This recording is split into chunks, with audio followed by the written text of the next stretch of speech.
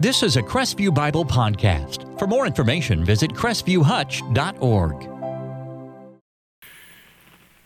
If I asked you to name a fast food slogan, do you got one? So we have all these, they specialize in slogans almost in the fast food world.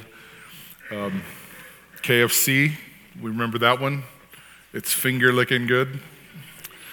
Finger licking good. And some of you, your mouth just started salivating because you want those blends of herbs and spices. McDonald's, I'm loving it. When you order on the app, it actually just goes ba-da-da-da-da. You know, it just gives you that when you've hit the order button. I've heard. Subway, their marketing campaign is eat fresh, and there's nothing like, you know, someone just laying meat, like a comedian did a whole bit on Subway, and he's like, they're so stingy with that meat, it's like they're laying a 20 down, you know, like, fung, fung, fung, fung, you know, just throwing these dollars down. Anyway, eat fresh. Pizza Hut, no one out-pizzas the Hut. No one out-pizzas the Hut. Wendy's, you know when it's real. So their whole big thing is like, we actually serve real food. Applebee's, eating good in the neighborhood. Arby's, we have the meats. You guys almost are finishing these for me. It's so great. We have the meats. Took me a long time to figure out like the RB, the letter R and B stands for roast beef, and so it's called Arby's. I mean, they're just clever like that. Burger King, be your way or have it your way. Dunkin' Donuts, America runs on Dunkin'. So these slogans are essential in that business model because it relates to what these businesses are doing to set themselves apart from their competitors, or it relates to their mission. And I think the mission of all fast food places is they want to serve their people quickly. And I know some of you are like, yeah, right, quickly. That's a whole deal. But that's what they're trying to do with these slogans, that we would, when we see, we just know, oh yeah, that's what they're about. And so we continue to make our way through the Gospel of Luke. And let me remind you again why Luke is writing. He's writing, and he's told us this right at the outset in those opening verses, and I think it's good to keep rehearsing that because Luke's not diverting from that purpose throughout the book. So he's not like, well, I'm starting one way, but I want to finish another. No, right at the outset, he told us that he wants to compose an orderly account so that we may have certainty concerning the things we've been taught about Jesus. That's why he's writing. So if you're going to put a slogan on what Jesus was coming to do, really so far from what we've seen in the Gospel of Luke, what would be the slogan that he would have? Well, some of you might say, well, it was what the angel said to the shepherds in Luke 2. For unto you is born a Savior who is Christ the Lord. That would be a great slogan for the Gospel of Luke, that Jesus is coming to save. Simeon reiterated that in the middle of chapter 2 when he said that God had prepared salvation for all peoples in the arrival of Jesus.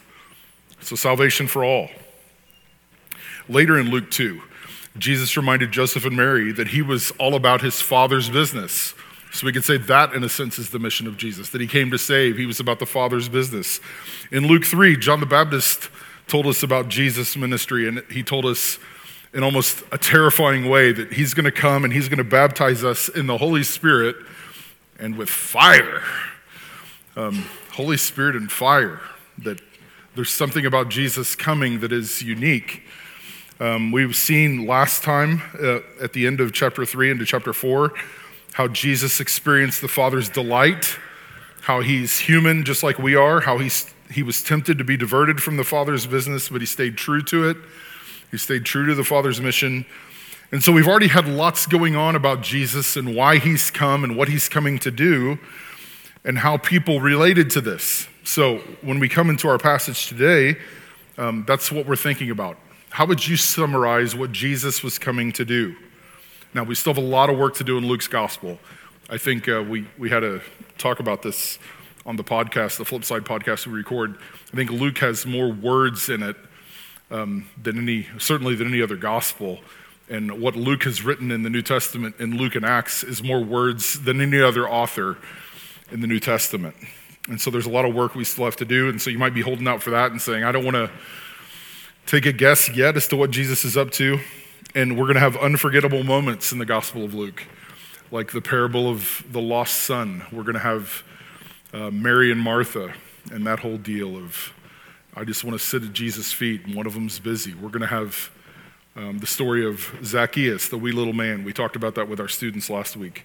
In Luke 19:10, at the conclusion of that Zacchaeus story, Jesus tells us that he came to seek and to save the lost. That's a great summary of what's going on in the Gospel of Luke. But what would this mean for you?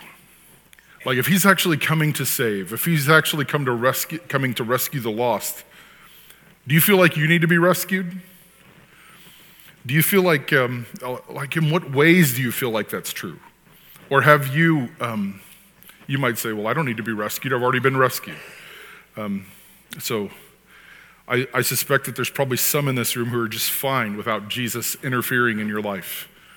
You're just happy to go about your business, and Sunday, let's check that box, and I don't want Jesus to interfere with my life. And I'm saying he's coming to rescue you. He's coming to rescue you from yourself, from just all the things that would distract you from the eternal things. He's coming to do that. And I think another thing that relates to the opening of this passage is religious people make great boasts about what Jesus came to do. So if you're religious, you have all kinds of ideas about what Jesus is up to. And so it's easy for someone who knows the Bible to drive a point that this is what Jesus is all about. This is what he's came to do. And sometimes that is clouded by a selfish agenda that we have. So I've experienced this in the church. I've experienced it in good ways. Because remember, like my father was a pastor. I grew up in church. Both of my grandfathers were pastors, and they would share with me and my family like stories that they were enduring. So I've seen the good, the bad, and the ugly when it comes to church life. And sometimes we think Jesus is about things that are kind of selfishly oriented in the church. And so I'm saying all this by way of introduction to say, wouldn't it be awesome if Jesus would just tell us what he was about? That we wouldn't have to guess. We wouldn't have to get all weird about it. We wouldn't have to cloud it with visions of ourselves or all this confusion. If Jesus would just come out and say, this is what I'm up to. This is what I'm here to do. Well, that's precisely what we get in today's passage. So aren't you anxious just to see, well, I wonder what he's going to say? I wonder if it lines up with what I think. So this is where we're headed. I'm going to try to the best of my ability to not spin this any which way, as much as just help you see exactly what Jesus is saying. That's my goal. I want to lay out for you. I don't want to put words in Jesus' mouth. I just want to unpack exactly what he's saying. So if you're skeptical about all that Jesus came to do, then I think this scripture is going to benefit you. There's probably some in the room who don't have a relationship with Jesus, and you're like, I don't really know about this Jesus guy. I don't know what he's about. And I'm saying this would be a great time for you to listen, perk your ears up and go, I wonder really what he would have to say about this. Others in this room, we can maybe forget all that he came to do. And we've slowly drifted into thinking that the Christian life is about what I want and what I think would be best. And I'm saying that for all of us in this room, it's time for us to bow our knee to the King and listen up to what he wants us to be about. He's laying out the plans. And so I'd encourage you to pause your plans, pause whatever you think, and let's just hear what Jesus has to say about why he came. He's the compelling one. Hearing him might orient you to a life that is higher and better than the one you currently know. It might get you out of, some of you just might feel like you're stuck and just can't get out of this. And I'm saying maybe look to Jesus and listen to his heart of why he came and what he hopes to do. So this is all going to be helpful for us. So I invite you to join me as we hear three words that summarize Jesus. Can you spit it out? Three words that summarize Jesus' mission. So those are going to be the three blanks that you fill. Now, I'm calling my outline three words, and then I have something, and then a big explanation of that, because I want you to know exactly what we're talking about in your outline. So three words, though, that summarize Jesus' mission. So let's read Luke 4, verses 14 through 30 And then, as we usually do, at the end of the reading, I'll say, this is God's word. And if you feel led, you can just say, thanks be to God, as a gratefulness to God for what we have in his word. So beginning in Luke 4:14, follow along with me as I read. And Jesus returned in the power of the Spirit to Galilee, and a report about him went out through all the surrounding country, and he taught in their synagogues, being glorified by all. So that's a great summary statement. And he came to Nazareth, where he had been brought up. And as was his custom, he went to the synagogue on the Sabbath day. And he stood up to read, and the scroll of the prophet Isaiah was given to him. He unrolled the scroll and found the place where it was written, "The Spirit of the Lord is upon me, because he has anointed me to proclaim good news to the poor. He has sent me to proclaim liberty to the captives, and recovering of sight to the blind, to set at liberty those who are oppressed, to proclaim the year of the Lord's favor." And he rolled up the scroll, gave it back to the attendant, and sat down. And the eyes of all in the synagogue were fixed on him, and he began to say to them, "Today this scripture has been fulfilled in your hearing." And all who spoke well of him and marveled at the gracious words that were coming out of his mouth, all were marveling and spoke well of that. And they said, "Is this not Joseph's son?" And he said to them, "Doubtless you will quote to me this proverb, 'Physician, heal yourself. What we have heard you did in Capernaum, do here in your hometown as well." And he said, "Truly I say to you, no prophet is acceptable in his hometown. But in truth I tell you, there were many widows in Israel in the days of Elijah, when the heavens were shut up 3 years and 6 months, and a great famine came over all the land. And Elijah was sent to none of them, but only to Zarephath in the land of Sidon, to a woman who was a widow. And there were many lepers in Israel in the time of the prophet Elisha, and none of them was cleansed, but only Naaman the Syrian. And when they heard these things, all in the synagogue were filled with wrath. And they rose up and drove him out of the town and brought him to the brow of the hill on which their town was built, so that they could throw him down the cliff. But passing through their midst, he went away. This is God's word. Thanks be to God. So 3 words that summarize Jesus' mission, and you can see how it gets dicey. So 3 words that summarize Jesus' mission. And the first word is an announcement. An announcement. So Jesus told us what he came to do.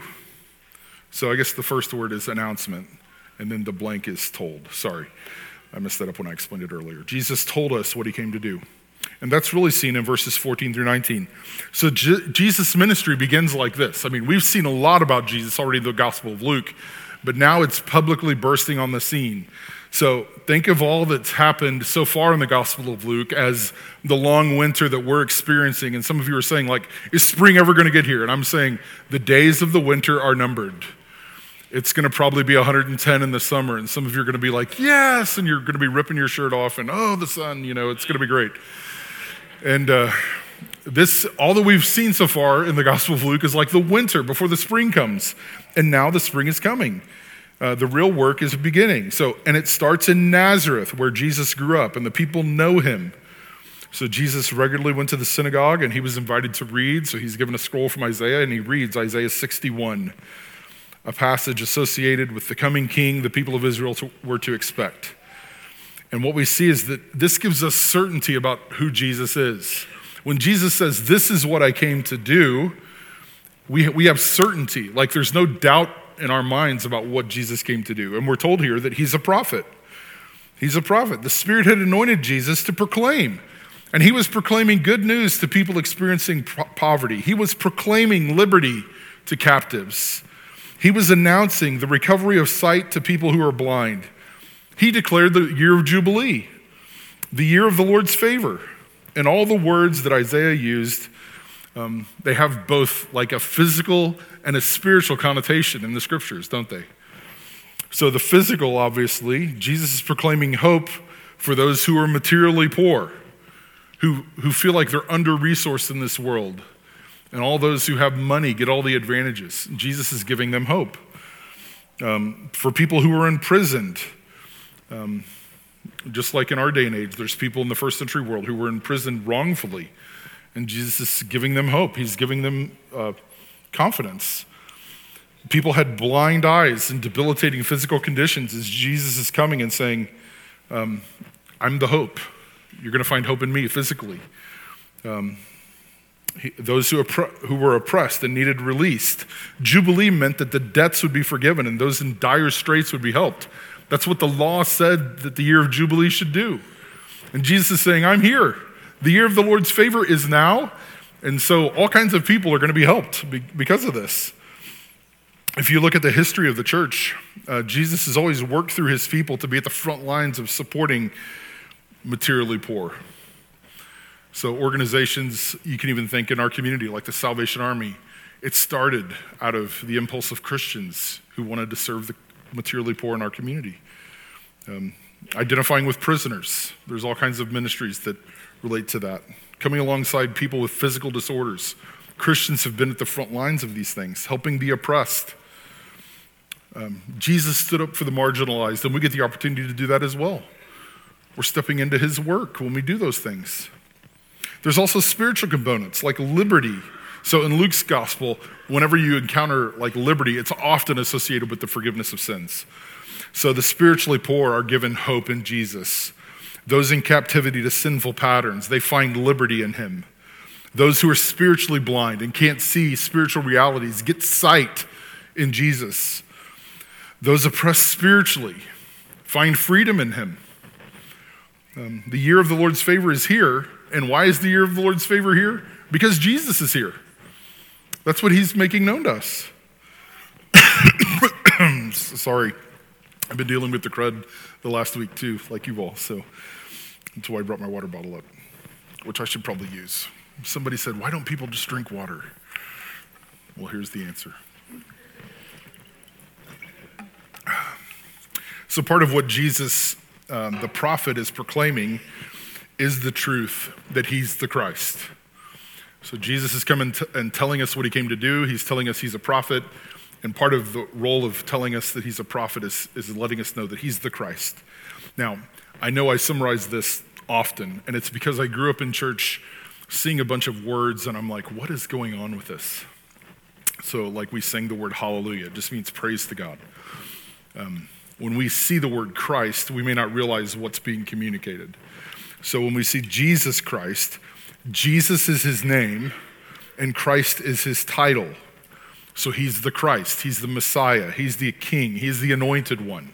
That's what Christ is symbolizing. It's not like his last name, like I grew up thinking in church. And we see all that Jesus does in Luke's gospel, his heart for the poor, his heart for those who are enslaved, for those who are physically hurting, those needing spiritual help, like their sins being forgiven and their lives changed.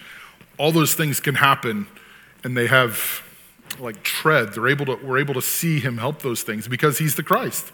He is the anointed one. He's the Messiah. He's the chosen one. In Luke 1, Mary prayed the Magnificat. We looked at that, and she praises God for sending one with Messiah-like work. So let me remind you of like what she prayed in praise to God for what was happening when Jesus came. My soul magnifies the Lord. My spirit rejoices in God, my Savior, for he has looked on the humble estate of his servant. For behold, from now on, all generations will call me blessed. He who is mighty has done great things for me, and holy is his name. His mercy is for those who fear him from generation to generation. He's shown strength with his arm. He's scattered the proud in the thoughts of their hearts. He's brought down the mighty from their thrones and exalted those of humble estate. He's filled the hungry with good things, and the rich he has sent away empty. He's helped his servant Israel in remembrance of his mercy, as he spoke to our fathers, to Abraham, and to his offspring forever. This is what Jesus is doing as the Christ. He's in his ministry, and throughout this book, everything the world values is turned upside down because Jesus' kingdom is not of this world. So the rich are going to be sent away empty. The hungry are going to be filled. Proud people are going to be brought low. The humble people are the ones who are exalted. Everything is different because Jesus is the King. And Jesus' ministry does this. He's the Christ. So Jesus' ministry begins with this announcement. He will come and do things that aren't in keeping with the norm. And he's telling us he's going to do those things. He's laying it out. Like, this is what I'm coming to do. Well, the second word that sums up Jesus' ministry is not only announcement, but a fulfillment. Jesus fulfilled his ministry. He fulfilled his ministry. In verses 20 to 24, back in our text, he rolls up the scroll. So, like they say, you could almost hear an announcer, like let's say it's Morgan Freeman saying, and things are fixing to get real here in Nazareth. You know, the things are about to get real here in Nazareth when we get to verse 20. Because it's one thing to say, hey, this is what Isaiah said the king would do. And I just want you all to know that. So it's one thing to say that, and everybody in the room is going, oh yeah, we can't wait for that king to come. This is going to be awesome. So we might want to read all that Jesus said as like a dreamy hope of, you know, if things work out, maybe someday God's going to send us this kind of person. But beginning with verse 20, that's not what Jesus says at all. After his announcement, he rolls up the scroll, gives it to the attendant, and sits down. Everybody's looking at him like, come on, what's going on here? And he said something to them. Today, this scripture has been fulfilled in your hearing. Today, like at this moment, there's a certainty and a confidence that Jesus has, that Jesus embodies, that Jesus lives. And he says it's fulfilled today. That's an incredible statement. Jesus is stating that he is the living embodiment of what Isaiah said. So what I just said in that first point about what the Christ would do, what Jesus says he would do, he's saying that's what I'm doing. So in verse 22, we see that all were speaking well of him. They were marveling at the gracious words that were coming out of his mouth. So I think on one level, we need to see this as a scene full of grace to us, that he is communicating reality to you and me. But things change when we see that he's not just giving us he's not just a regular person with lofty ambitions. When we see him as the king, the promised one, the chosen one, and he's making this claim that he's fulfilled all of this. He consistently has embodied this in everything he said and in what he did. This is a different deal. He's fulfilled this, really?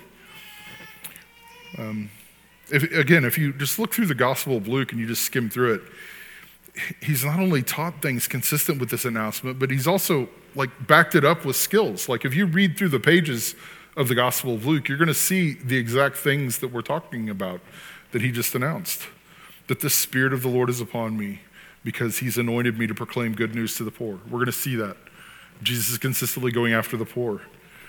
He sent me to proclaim liberty to the captives. Jesus is going to be doing that in people's lives. He's going to unfold all this. He's going to give sight to the blind. He's going to set at liberty those who are oppressed. He's going to be doing this throughout. Again, a great story that is just on my mind because I taught it last weekend to students is this Luke 19 with Zacchaeus. We see all that. Zacchaeus was rich, taking from poor people, and Jesus walks in and completely turns Zacchaeus' life upside down, where all that he had wrongfully done to treat people, now he returns it because Jesus had changed his life.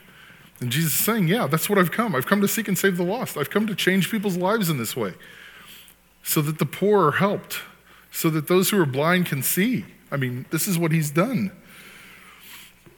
So Jesus is not only helping individuals, but I think he's exposing systems that put people down. We see that with the woman with the issue of blood, so that this daughter in the faith could not only be made whole with her physical condition, but she could also be made whole spiritually. She's welcomed back into the community. This is a glorious thing that he's doing. And we're going to see this over and over again in the coming verses. If you look at the text of where we're going to end up next week, at the end of chapter 4, in the first part of chapter 5, you're going to see these very things coming true. Over and over and over again, the gospel plays out this good news. That Jesus not only is saying that he came to do something, he's actually done it. He's fulfilled it. He's accomplished it. Jesus has come and he's actually fulfilled all that he came to do in his ministry. And so it's great for us to be able to look at that. And that's one reason why we're in the Gospel of Luke, because we want his heart. We want to walk in this way. Well, this leads to the third and final word that gives us a sense of Jesus' mission and is an invitation. Jesus invites us to accept him. In verses 25 to 30, we see that play out where Jesus gets into all this hairiness.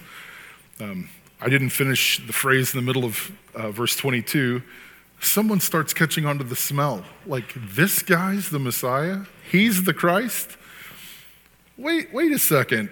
Like, isn't this Joseph's son? I mean, he's not all that. We know his dad.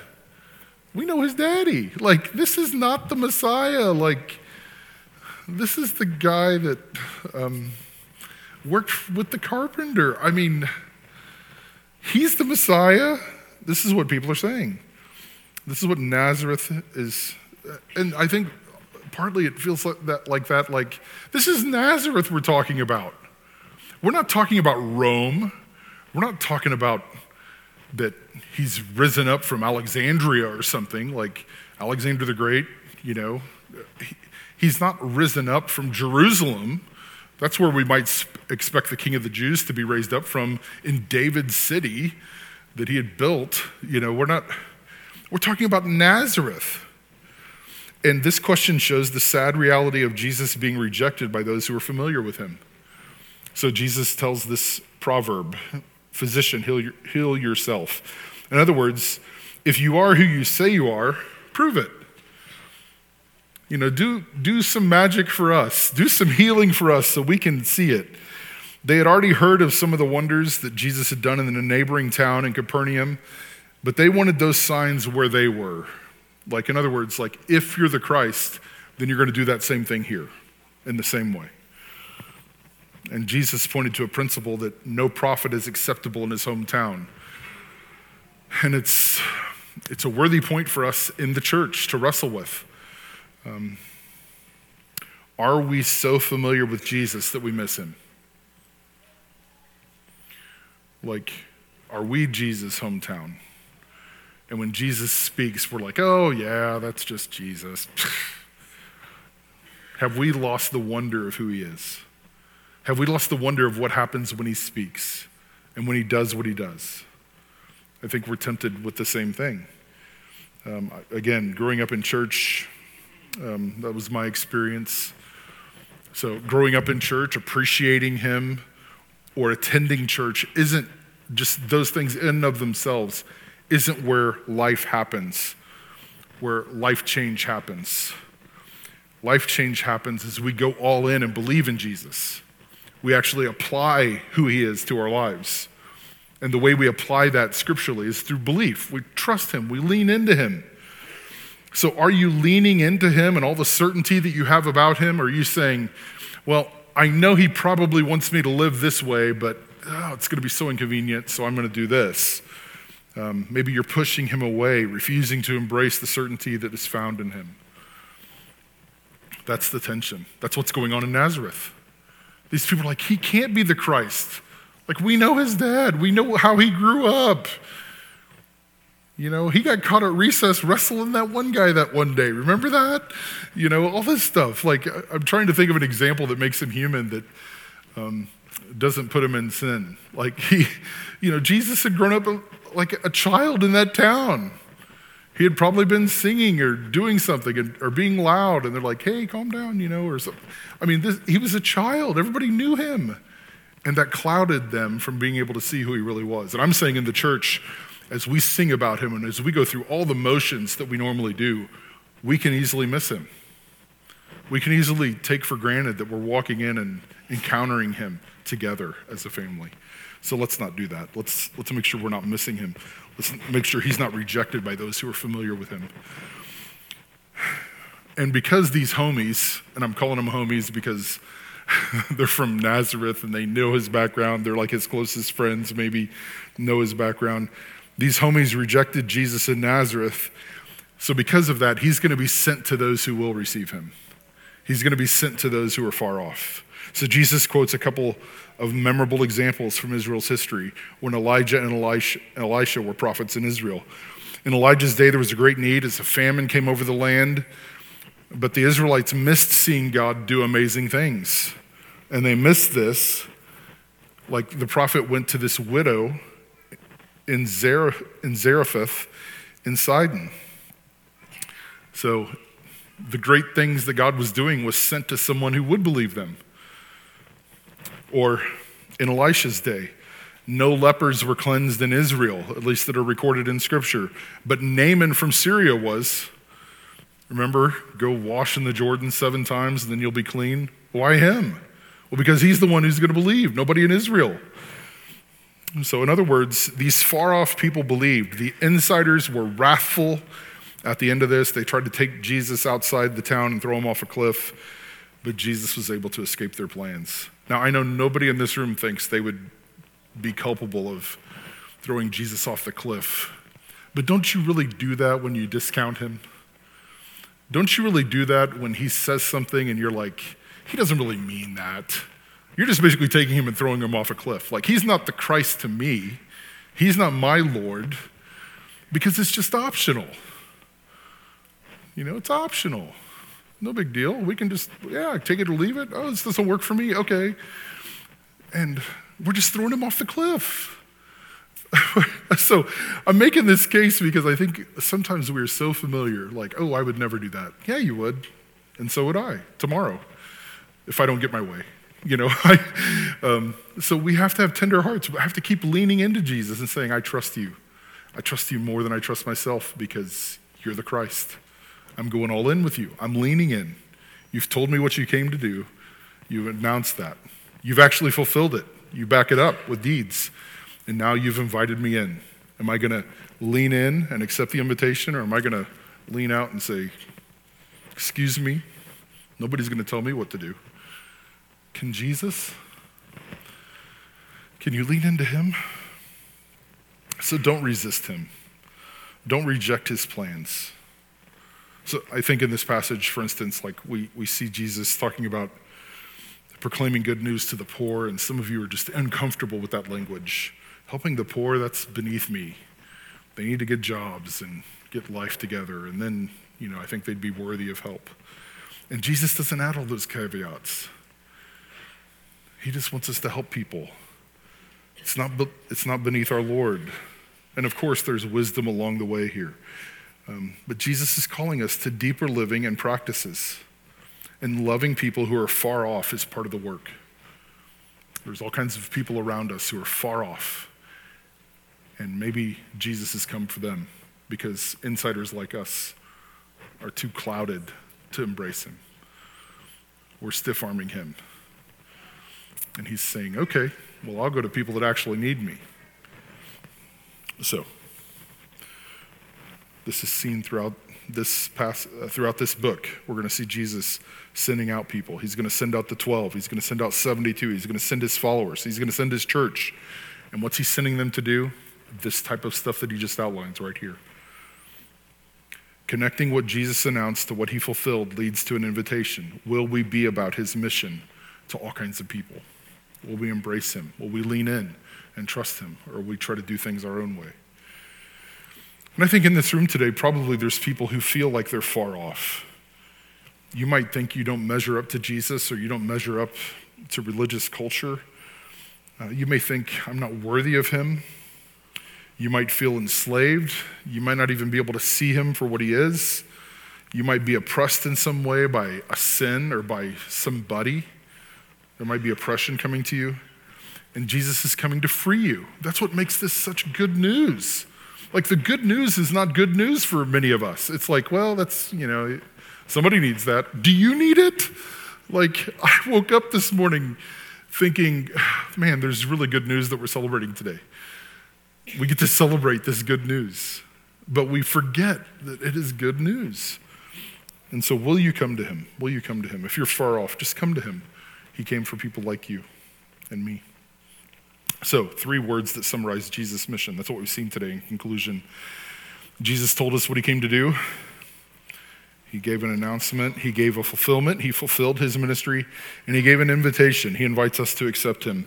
So on one level, this sermon is so simple. Jesus is just announcing, I'm going to do this, and then he's saying he did it, and then he's saying, will you trust me?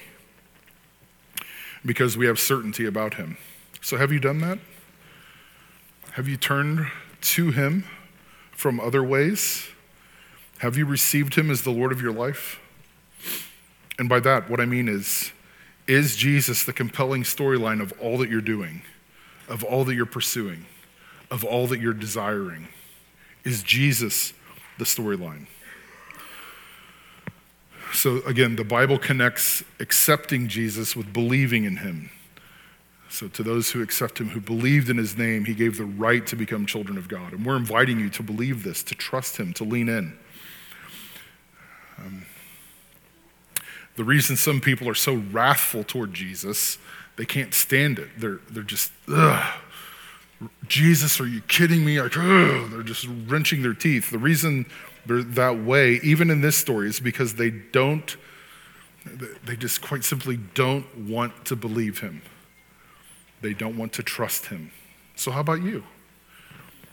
Do you trust him enough to follow him as your Lord and Savior? So embrace him, and I think you'll experience the freedom that he's offering in this passage. And many of us know these are fundamental, even rudimentary things. I think some of you in this room are thinking, like, do we really need a sermon on this? We got it. We understand what Jesus has said, and that's great. We know what he did. We've accepted him as true, but we have all kinds of allegiances and distractions that keep us from these priorities that he's outlining here. So some of us are more concerned about following social norms than we are about what Jesus told us to do. Suppose Jesus says that his way is the way to liberation and jubilee. Do we believe that? What if it gets at odds with politics and caring for people? What if those things come into odds? What are we going to choose? So in this case, we have understanding. I think it helps us understand why so many people lack joy, or they find like the invitation to serve Jesus as a straitjacket that hinders rather than a freedom that benefits others. Because we've lost sight of who Jesus is and what he came to do. So it involves just tuning our hearts back to Jesus and what he's doing, what he said. It's always going to affect your soul when you turn your heart to Jesus. When you look to him and just say, okay, I give up. It's you. I need you. Change me. When you do that, life change is coming. It's going to provoke a loosening of our hold on what we hold dear so that we can be about what Jesus holds dear with confidence and certainty. So we need to receive this message as truth from God himself. Knowing Jesus changes things because it draws us to help others know him. So let's step into Jesus' mission that we might glorify and enjoy him forever. Let's pray. So Father, we are so thankful for you sending your son. We're thankful for Jesus perfectly keeping that to the very end, that he never wavered. Even in the garden, when it seems like he's wavering, he's just saying, not my will, but yours be done. And we are so thankful that Jesus is telling us today what he came to do, that he's actually doing it, he's fulfilling it, and inviting us in. And so might we lean into him and not lean away. Might we lean in, even when it seems bewildering to us, even when it seems like more than we can understand. Might we lean into him. And might we experience all the blessings that he promises here, like good news to the poor and liberty to the captives and recovery of sight to the blind and liberty to the oppressed. Might we experience the year of the Lord's favor as Jesus has come and our Jubilee has arrived. Might we rest in him. So that's going to take some heart work that I can't do, but Jesus, it's heart work that you can do real easily. And so would you do that in this room? Would you humble us all under your lordship and under your subversive kingdom? Would you change hearts and change lives in this room? Would we experience that and see you for who you are? So Spirit, we need your help to come. Bring conviction where that's needed. Bring assurance where that's needed. Bring comfort where that's needed. All that's in keeping with how you operate. We ask you to work in this way, Father, Son, and Holy Spirit, that the Son might be glorified. And so just turn hearts to him. God, turn hearts to him today. And we ask all of this in Jesus' name.